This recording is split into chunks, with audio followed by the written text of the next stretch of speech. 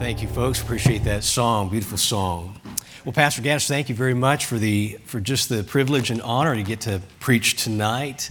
And we're very thankful for that. Very kind of you to allow me to stand behind this pulpit and get to minister the Word of God this evening. And it is a joy to be with you here tonight. I hope that you had a good day today and trust that the Lord will meet with us tonight and that He would encourage our hearts in our faith and trust that we would honor Him and as we journey together and serve the Lord. All right, go ahead and turn in your Bibles to Numbers chapter number 14 tonight. Numbers chapter number 14. What we're going to be reading this evening is and we're just going to be reading a couple of verses of Scripture. What we're reading is a very sad part in the history of Israel. This is what I might call the ultimate no from God, an irreversible no that would be heard for 40 years. You see, unbelief is not neutral. Unbelief is not your friend, it's actually your enemy. And as a matter of fact, God does call it evil. It has been said that unbelief is the parent of all evil. From unbelief comes all evil. And if we allow unbelief to dominate our hearts, it will lead us into some evil places. And so I hope and pray that tonight would be a help to us to prevent maybe some things that are going on in your life personally that maybe you're drifting away from God and maybe you don't even sense it. Maybe you don't see it. And so I hope that tonight that we'll be able to just take an inventory of our life and our heart and trust that the Holy Spirit will reveal to us some areas in our life that need correcting. Verse 22 and verse 23, again, of Numbers chapter 14. Because all those men which have seen my glory and my miracles, which I did in Egypt and in the wilderness, and have tempted me now these 10 times, and have not hearkened to my voice, surely they shall not see the land which I swear unto their fathers, neither shall any of them that provoked me see it. Father, we ask that you'll bless our time together tonight. I'd ask, God, that your Holy Spirit would reveal the unbelief that may be in our heart, that you would expose it so that we may repent. And God, help us, Lord, to honor you tonight with faith. And may we be renewed in faith tonight. And we thank you for what you'll do. We pray this in Jesus' name. Amen. You may be seated.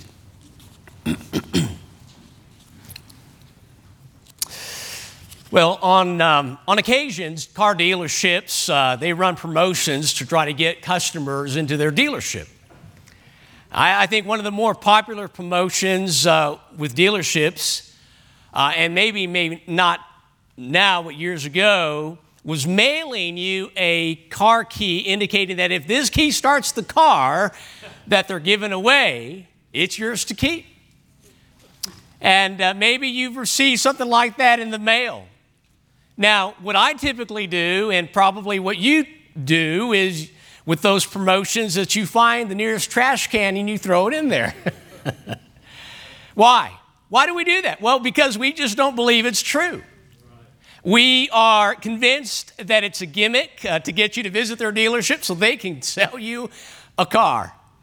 Well, several years ago, we had some friends whose older teenager son received one of those keys, or somebody in the family did, and that, of course, that they mailed that key to them, and they were giving away a free car. You know, if this key fits the ignition of the car and starts the car is yours for free. And from what I remember the story, the son was really excited to get that key in the mail and thinking that this key could maybe start that car. You know, hey, I'd be the owner of a brand new car. Now, of course, his dad had maybe some doubts about it and concerns about it. And so, you know, he didn't want to disappoint his son. So they went ahead and went to the car dealership just to humor him.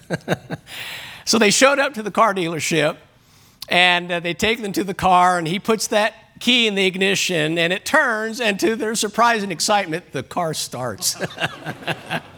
He became the proud owner of a brand new car, minus the tax, obviously. Now, simple faith is what compelled him to take a chance at winning a car. It wasn't a guarantee, obviously, but his simple faith motivated him to go, and it paid off. Now, unlike this offer, that wasn't a guarantee and wasn't a for sure thing, the promises of God, on the other hand, are guaranteed and are certain if we have faith. I love what Hebrews chapter 11, verse 33 says, who through faith obtained promises. If you want to obtain promises, you got to access them by faith. So what happens?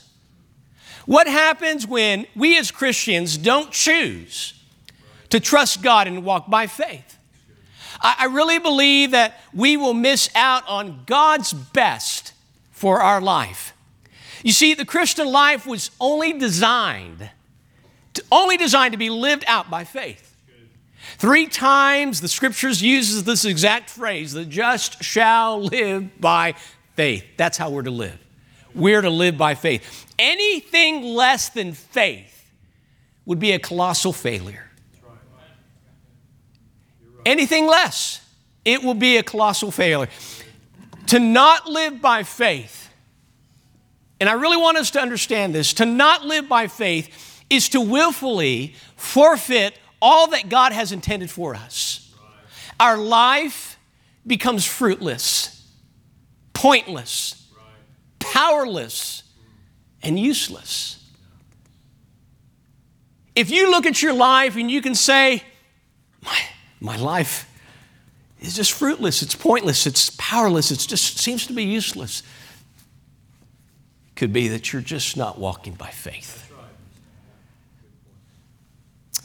You know, we just begin to just exist in life, not really live. Now, this life of unbelief will resemble the children of Israel's wanderings in the wilderness. You know, they were actively moving. This is after, of course, this incident here, and they were actively moving around, but never going anywhere.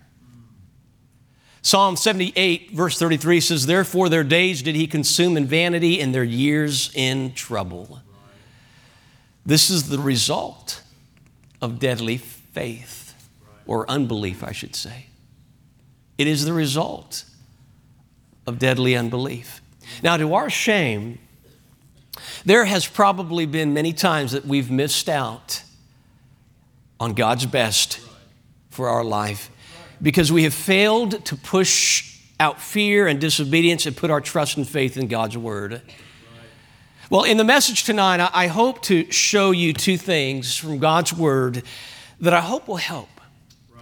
The first is to clearly show that how there are negative consequences in choosing to doubt instead of choosing faith in God. So you might say, I can't help myself. I'm just a doubting person. You know, that just seems to be my nature. You might have claimed at times I'm Thomas's twin. You know, I don't know, jokingly saying that. But maybe you do have a personality that leans towards doubt. Or maybe it was the way that you were raised that makes it difficult for you to believe or to trust. But what we need to understand is that God gives us all a measure of faith, and from that measure of faith, God helps us grow greater faith. Amen. Just as the disciples asked the Lord to help them increase their faith, we can too. Amen.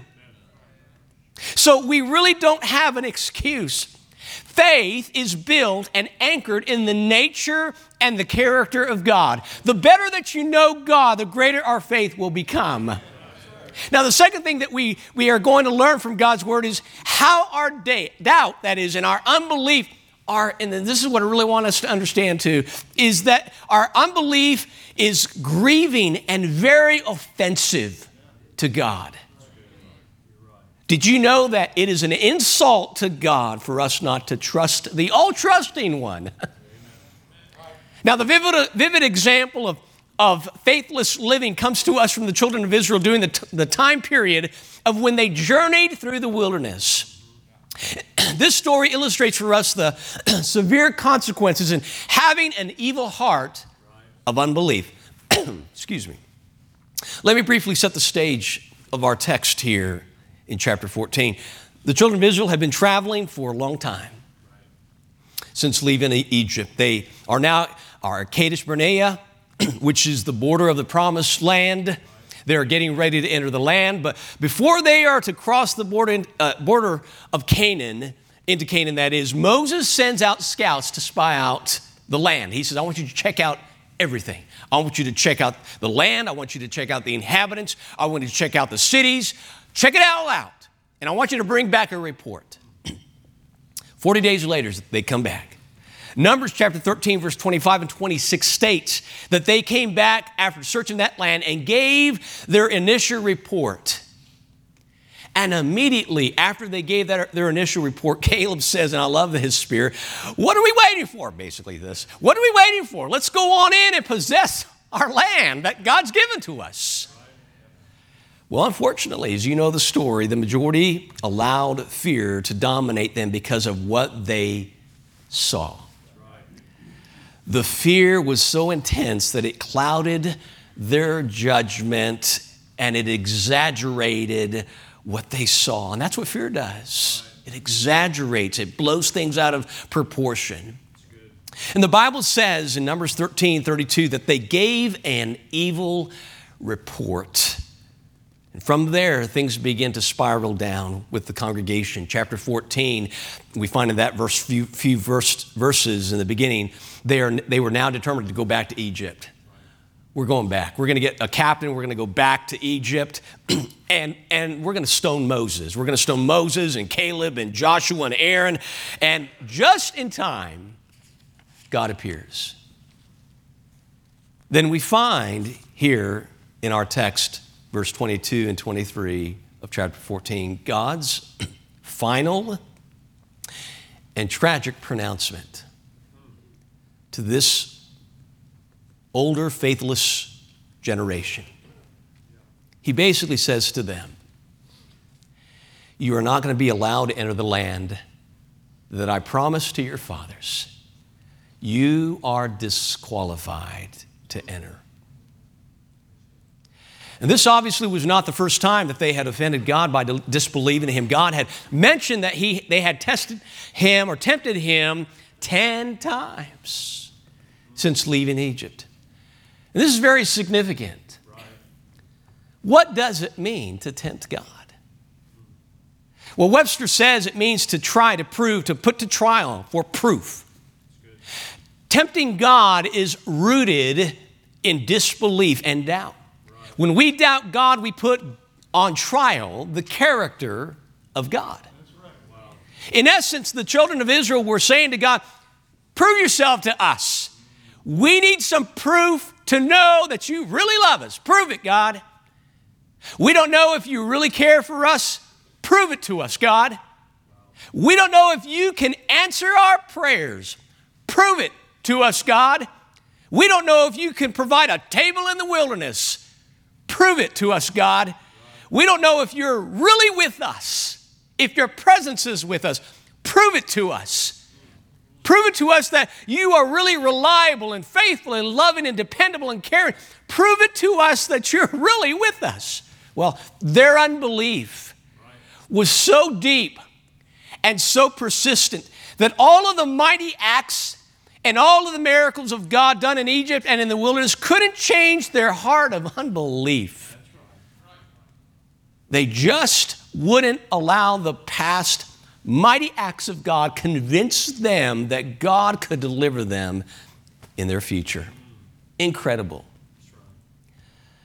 Now look at what God says to Moses in chapter 14 in verse number 11. He actually asks himself two questions. Only God could answer his questions. He says this, "And the Lord said unto Moses, how long will this people provoke me? How long? And how long will they ere they believe me for all the signs which I have showed unto them?" And they kept on asking, "Show us, God, prove it to us." They were tempting God. See, God knew the answers to his own questions that he asked. God knew that they were not going to stop disbelieving him. How much more, and you think about this, how much more could he do to prove that to them who he was and who he is? Hebrews 11:6 says, and it states that in order to please him, we must believe that he is. He is what? He's faithful. He's loving. He's caring. He's present. He's good. He knows what's best for us. So as we approach God, we must believe he is. God gave them chance after chance to trust him. He performed miracle after miracle to show them his power and faithfulness and love. But this was not enough because they stubbornly refused and rebelled to choose to believe him. What more could God have done? I mean, he gave them everything that they needed to trust him, but they chose not to. Matthew Henry puts it this way: they tempted his power, whether he could help them in their difficulties. They tempted him in his goodness, whether he would be good to them. And they tempted him in his faithfulness, whether his promises would be performed for them. As a matter of fact, on two different occasions, they questioned God's reliability of his power and his presence. They questioned God. The first was, and I mentioned a little bit ago, can God furnish a table in the wilderness? Psalm 78 verse 19 says, "And they tempted God in their heart by asking meat for their lust. Yea, they spake against God." They slandered God, and they said, "Can God furnish a table in the wilderness?" Sure, God can provide manna, but can he provide a feast for us? Why couldn't they just be content with what God gave them to eat? Because they didn't trust him. They were complaining about the manna. They were sick of the manna that they were eating, and they wanted to eat meat. How many times do we get upset because of our manna? And we get maybe mad at God. God, what are you doing in my life? Or why can't things be better for me? And we're asking for meat when God says you need manna. They didn't need the quail. No, they didn't. They needed the manna. That's what they needed. They were just so, they were so disrespectful towards God and unthankful. They didn't think that what God was providing for them was good enough. The second thing that they questioned God had to do with him being present. In Exodus chapter 17, verse 7, "And he called the name of that place Meribah, because they tempted the Lord, saying, Is the Lord among us or not?" Now, how could they ask that question? Is the Lord among us or not? I mean, God had provided them time and time again. God had led them by a cloudy pillar by day and a pillar of fire by night. How could they ask, is the Lord among us or not? He's there. Open your eyes. But they couldn't because they were blinded because of their unbelief. They could not see it. They could not see God. They could not see his power. They could not see his love. They could not see his grace in their life because of their unbelief. Had the children of Israel really trusted the Lord, God who truly loved them and cared for them and wanted the best for them, the end result would have been totally different. But they didn't. The Bible says that when they got to Kadesh Barnea, they doubted one too many times, and they missed God's best. God basically said to them, I gave you many chances, and because you refused to believe me and have tempted me 10 times, you are not going to be permitted to enter into the promised land. Very sad. You know, they had great potential. They had a great future. But because of unbelief, they threw it all away. There is certainly a danger for us to do the very same thing and doubt God in the very same areas that the children of Israel did. Now, when God mentions the 10 times being tempted, we are able to group those 10 times into four categories of tempting God. The first area that they tempted God in was his ability to deliver, and this is the first occasion where they tempted him. It was at the Red Sea. You see, unbelief will cause panic in a stressful situation, while faith causes peace in a stressful situation. You see, the Israelites experienced a stressful situation when the Israelites were trapped between Pharaoh's army and the Red Sea, and there was no physical escape. They instinctively cried out to the Lord, and then at the same time complained to Moses. And this is the sad thing. Even though they cried out to the Lord, they had no confidence that God would or could deliver them. They didn't believe it. They quickly forgot the past miracles in Egypt and angrily accused Moses of tricking them by leading them into the wilderness. And they said to Moses, because there were no graves in Egypt, hast thou taken us away to die in the wilderness? Then Moses shares some really encouraging words. He says, fear ye not. Fear ye not. Stand still and see. And see with your eyes the salvation of the Lord, which he will show to you today. I mean, and then how an amazing thing this was that God does, and parts the Red Sea, and they walked through the Red Sea, and they saw with their eyes, but it didn't affect their hearts because they had unbelief.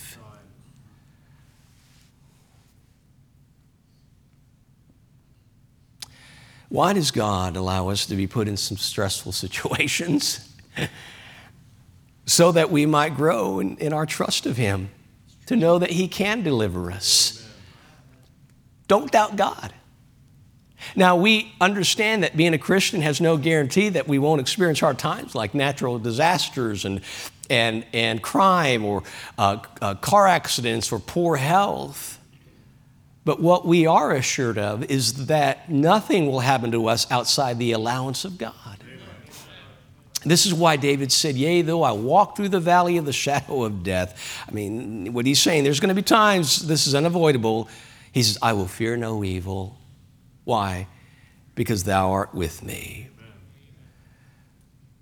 Why don't I have to fear? Because God's with me.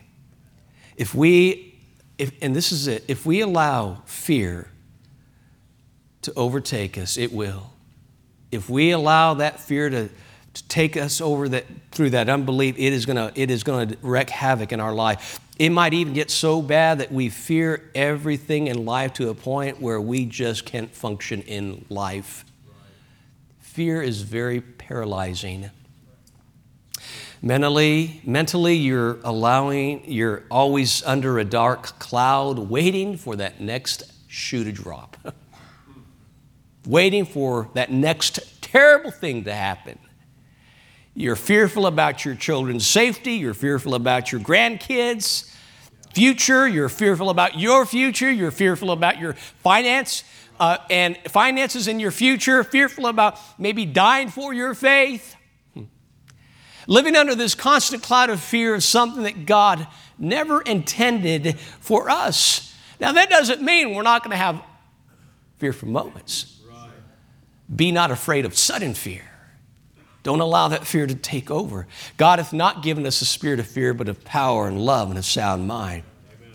If we expect to function in life with the Lord, we can't be afraid to live life. He has the ability to deliver us if He chooses to. Now, our ultimate deliverance comes on the level of our spiritual life. We're sealed into the day of redemption. We're secure. If we know Jesus Christ as our Savior, we are sealed, we're secure, we're saved and safe. And we have that hope of that spiritual deliverance. 100 years from now, more than likely, 99% of us will be dead. That's comforting to know. And this is the thing. All your worry didn't keep it from happening.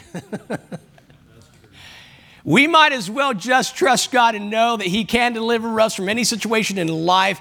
If it's His will, we just trust Him. Another category where they tempted God was in the area of God providing for them. You see, unbelief will doubt God's care, while faith will believe God does care. You see, did you know that 6 of the 10 times that they tempted God had to do with food and drink? 6 of the 10 times. They must have been Baptists. I don't know. There are times that they didn't have food, and there were times that they didn't have drink, and there were times that they griped because they didn't have the right food. Know this, that a heart full of unbelief will fill a mouth full with griping and complaining. Why would God allow them to suffer in these areas? To prove them.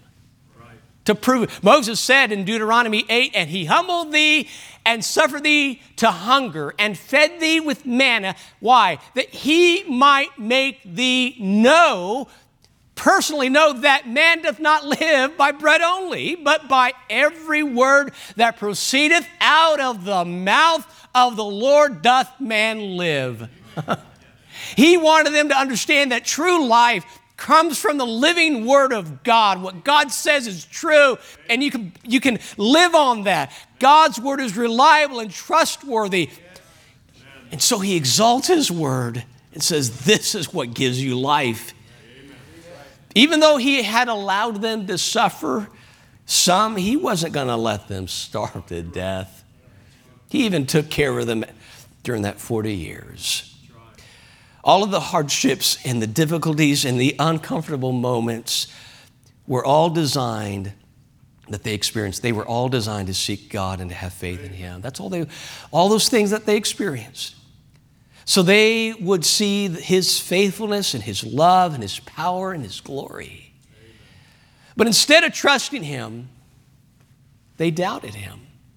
They questioned Him. They just didn't think that God was taking care of Him. So we need to remove unbelief from our heart because it will drive you away from God, thinking that He doesn't care. In the Sermon on the Mount, Jesus reminds us how valuable we are. He cares for birds. He cares for His creation like grass. He'll care for you because why? You're of greater value, as the Scripture says. You're valuable to God. You are His child. You are redeemed. He has redeemed you. He made you His own, and He will provide for you. And we can rest and to know that God is going to take care of our daily sustenance. So don't tempt God by thinking that He isn't taking care of you, because He is. Another category where they tempted God was when they doubted His presence when He was silent. Now, unbelief will cause us to replace God, while faith will cause us to run to God.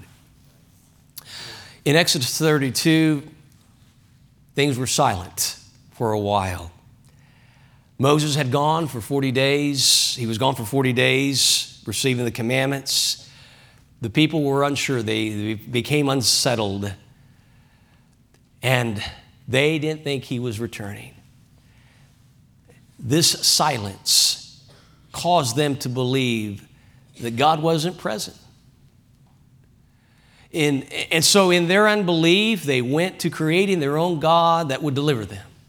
And it's sad in verse number 4 of Exodus 32, it says this, these, as Aaron made this golden calf, he says, these be thy gods, O Israel, which brought thee out of the land of Egypt.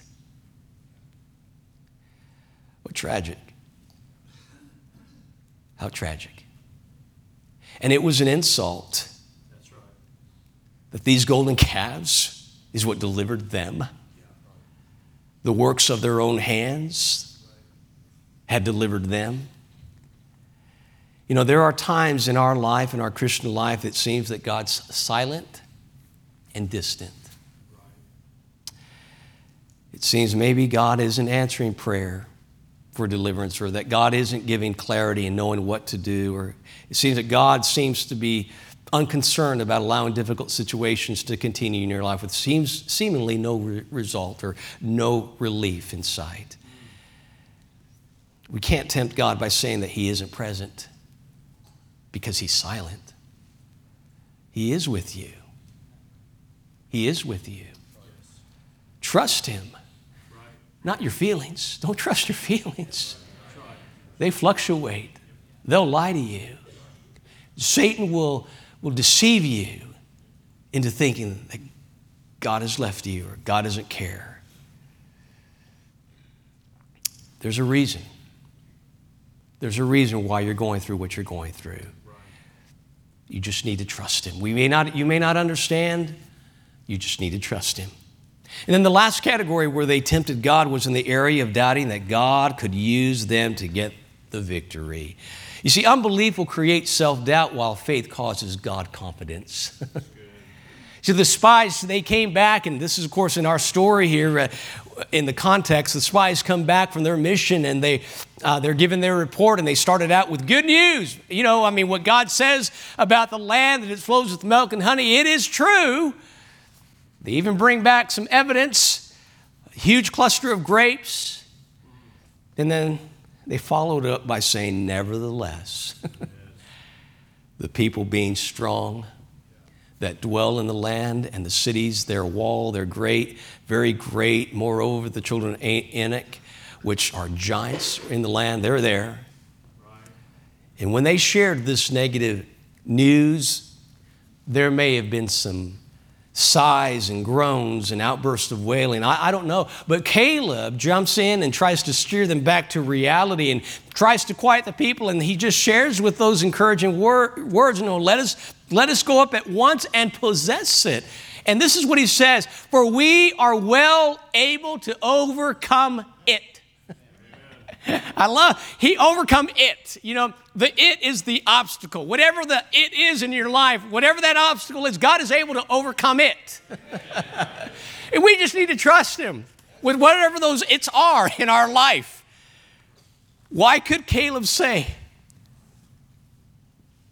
that they were well able? Because his confidence and his assurance and his faith rested in God. And the reason the doubters says we are not able to do this is because they were operating in unbelief. And when we think that it's up to us, fear will dominate. Elizabeth Elliot said this, fear arises when we imagine that everything depends on us. Then there's other times that we believe that God can do it, but we struggle to believe that God will use me, or that God will deliver me, or that God will help me in that situation. We believe God can do it, but I don't think He'll do it for me. Have you ever said, how can God really use me? I'm so inadequate. I don't have any ability. I don't have any talent. I don't have any personality. There are people in the Bible who had self-doubts, and God shut them down. Moses, he struggled to believe that God could use him. He argued with God. You know who you're talking to, God? There was Gideon, felt unworthy. Because of his pedigree. He basically said, I'm the least of the least. Why choose me? Then there was the father in Mark chapter 9 that came to Jesus on behalf of his son who needed to be healed because he was possessed with a foul spirit. Jesus said to him, if thou canst believe, all things are possible to him that believeth. And the father cried out, and he said with tears, Lord, I believe. Help thou mine unbelief. What was he saying? I believe you can, God, but I'm doubting that you'll do it for me. Why would you do it for me? How many times have we limited God because we just didn't believe that God could use us and that we felt unworthy to be used or that he would do it even, again, for us? If we think this, he'll do it for everyone else except me, or I don't feel worthy. If we think this, we fail to understand the true meaning of grace, which is based in the merit of Jesus Christ and the goodness of God. It isn't you, it's what Christ has done for you. Why did the children of Israel have such a hard time believing God? The very same reason we do. They chose to believe themselves rather than choosing to believe God. We must let go of self-reliance and trust God. We must give up control and trust him and his precious word. This is why that even after seeing the miracles and the incredible works of God, they still couldn't bring themselves to trust and let go. This is why they still feared. This is why they felt that it was up to them. And that's why when they saw what they saw in the land of Canaan and they came back, we can't do this. Because they realized and that was the right attitude to have. They couldn't do it. But that's where it stopped. Caleb took it further, says, yes, but with God we can do this. I want us to close out this evening with just reading, look over in Hebrews chapter 3. The connection here, Hebrews chapter 3. And how it applies to us. We look at the children of Israel and see, and there's a lot of truth that we can find. In verse 7 it says, wherefore as the Holy Ghost saith, today if ye will hear his voice, as he's guiding you, listening to his voice, harden not your hearts. Don't allow unbelief in your heart, as in the provocation in the day of temptation in the wilderness, when your fathers tempted me, proved me, and saw my works 40 years. Wherefore I was grieved with that generation and said, they do always err in their hearts, and they have not known my ways. So I swear in my wrath, they shall not enter into my rest. For us, this is the message. Take heed. Take heed, brethren, lest there be in any of you an evil heart of unbelief in departing from the living God. We need to take heed. We've got to take heed. This unbelief can creep into our life if we're not careful. God wants us to be victorious.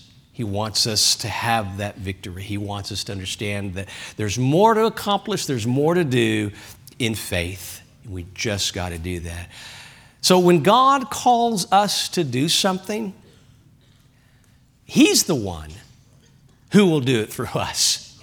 He is the one who will give us the strength and the grace to get it done. And in the end, he's the one who will get all the glory.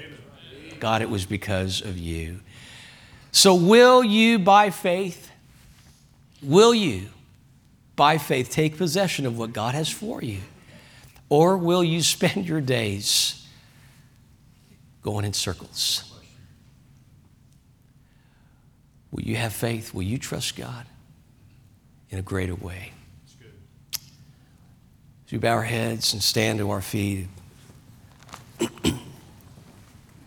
opportunity for you and the Lord just to do some business. Maybe there's some areas in your life where it might be that you're just doubting, how can God do this? Father, we ask that you would take this invitation, that you would be glorified through this, and that we, Father, would renew our faith, that we would remove the unbelief, remove those areas in our life that maybe we're just doubting you. God, would you help us? Help us to see those things. Help us to recognize those things, and that we may repent of the unbelief in our heart. We certainly don't want to depart from you. We want to stay close to you, Lord. And you are honored. You are pleased when we just trust you. And so help us, Father, to simply do that. We ask this in Christ's name. Amen. Page 451, Trust and Obey, as Brother Aaron leads us in our invitation.